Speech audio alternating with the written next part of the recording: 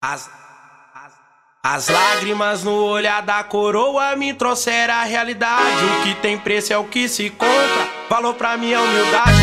As crianças na quebrada ainda tem esperança. MC Mascote ainda na perseverança. Abençoado demais pra dar atenção pros perrecos. Na luta sempre na batalha, sempre atrás do progresso. Sem pisar em ninguém, atrás da de 100 nos corre. Sem esquecer a essência, sei bem o que é ser pobre.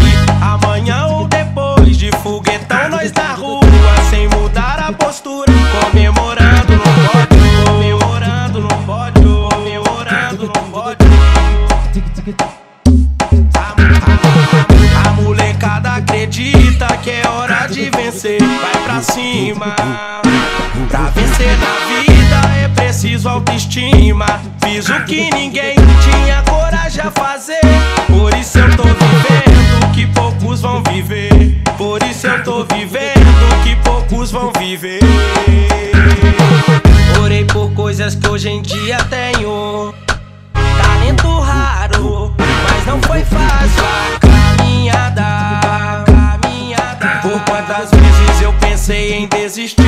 A vida do crime fez um convite a mim. A porta se abriu sem nem menos eu pedi.